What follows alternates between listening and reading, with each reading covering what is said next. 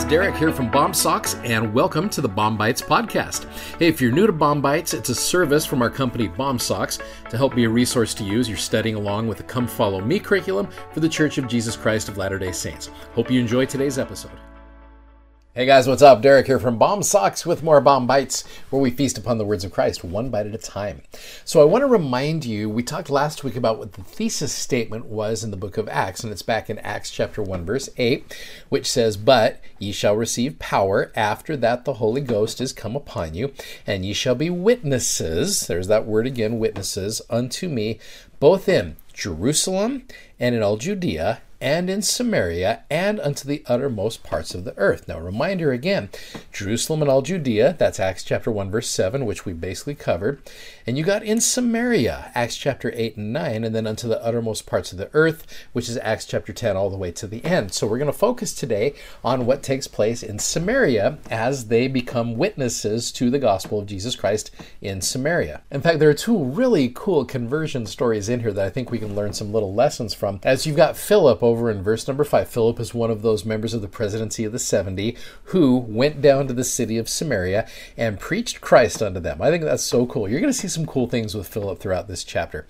It says, "The people with one accord gave heed unto those things which Philip spake, hearing and seeing the miracles which he did." And what he did, it says, "For unclean spirits, crying with a loud voice, came out of many that were possessed with them, and many taken with palsies that were lame were healed." So he's doing the same things that Jesus was doing.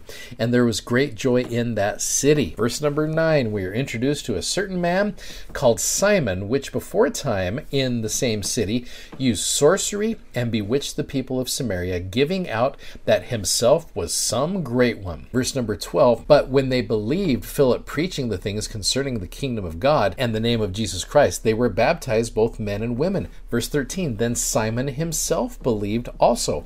And when he was baptized, he continued with Philip and wondered, beholding the miracles and signs which were done." Now, what happens is word goes back to Peter and John over in Jerusalem, and they're just like, "Hey, people are getting baptized like crazy over in Samaria." Now, at this time, they could baptize, but Peter and John had to be the ones that gave the gift of the Holy Ghost. And so Peter and John come in and they start bestowing the gift of the Holy Ghost upon people. Verse 17, it says, "They laid their hands on them, they received the Holy Ghost, and when Simon saw that through the laying on of the apostles' hands the Holy Ghost was given, he offered them money." He's just like, "Cool, can I buy this?" Saying, "Give me also this power, that on whomsoever I lay my hands, he may receive the Holy Ghost." But Peter said unto him, "Thy money perish with thee, because thou hast thought that the gift of God may be purchased with money.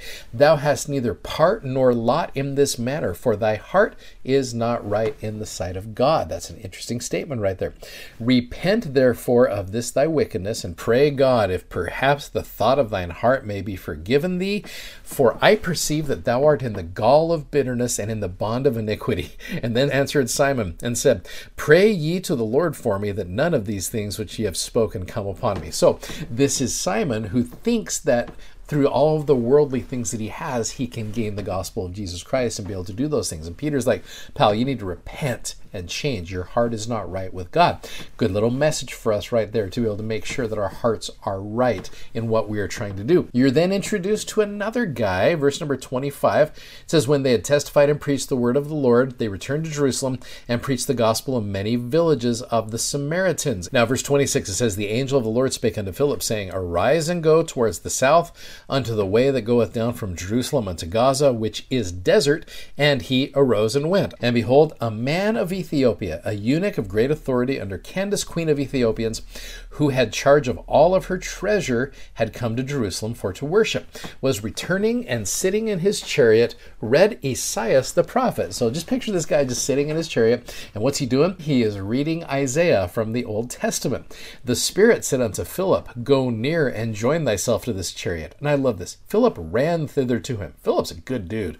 "And heard him read the prophet Esaias, and said, understandest thou what thou readest? Boy, Philip understands. Here's a guy reading Isaiah, and he's like, do you happen to understand what you're reading? Which, again, anybody who takes the time to try to read Isaiah, having someone come up to you and say, do you understand what you're reading? One of my sons right now, one of my teenage sons, he's reading in the Book of Mormon, and he's like, Dad, I'm getting ready to hit the Isaiah chapters. And I'm like, good luck. Do you understand these things? And he's like, not quite. And so here I try to help him with those things. So maybe that's why this story means a lot to me, because this Ethiopian eunuch, he responded and said, how can I, except some man should guide me? And he desired Philip that he would come up and sit with him. So he's like, do you understand what you're reading, pal? He's like, no. Hey, I got you. I understand Isaiah. The place of the scripture which he read was this, and he was led as a sheep to the slaughter, like a lamb dumb before his shearers, so he opened not his mouth. He's most likely reading there in Isaiah 53, which is so interesting because that chapter is all about Jesus. Well, verse 34, it says, the eunuch answered Philip and said, I pray thee, of whom speaketh the prophet this? Who is this Isaiah referring to when he talks about this? Of himself or of some other man? Then Philip opened his mouth and began at the same scripture and preached unto him Jesus, which is so cool. He's like, who are you speaking about? He's like, no, he's talking about Jesus. And as they went on their way, they came to a certain river, and the eunuch said, see, here is water. What doth hinder me to be baptized? This guy's awesome. And Philip said, if thou believest with all thine heart, thou mayest. And he answered and said, I believe that Jesus Christ is the Son of God. And he commanded the chariot to stand still. They went both down into the water, both Philip and the eunuch, and he baptized him. And then Philip is caught away from the Spirit, and this eunuch just goes away on his way rejoicing.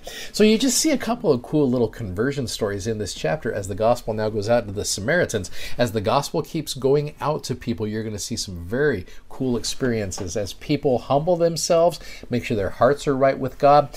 They take time to read the scriptures. They take time to ask other people for help as they're reading the scriptures, and you see some wonderful conversion stories in this chapter. I love it, and I know it's true. If you'd like to check out our video that goes with today's podcast, you can find us on YouTube, Instagram, and Facebook by simply searching BOM Socks. That's BOMSOCKS.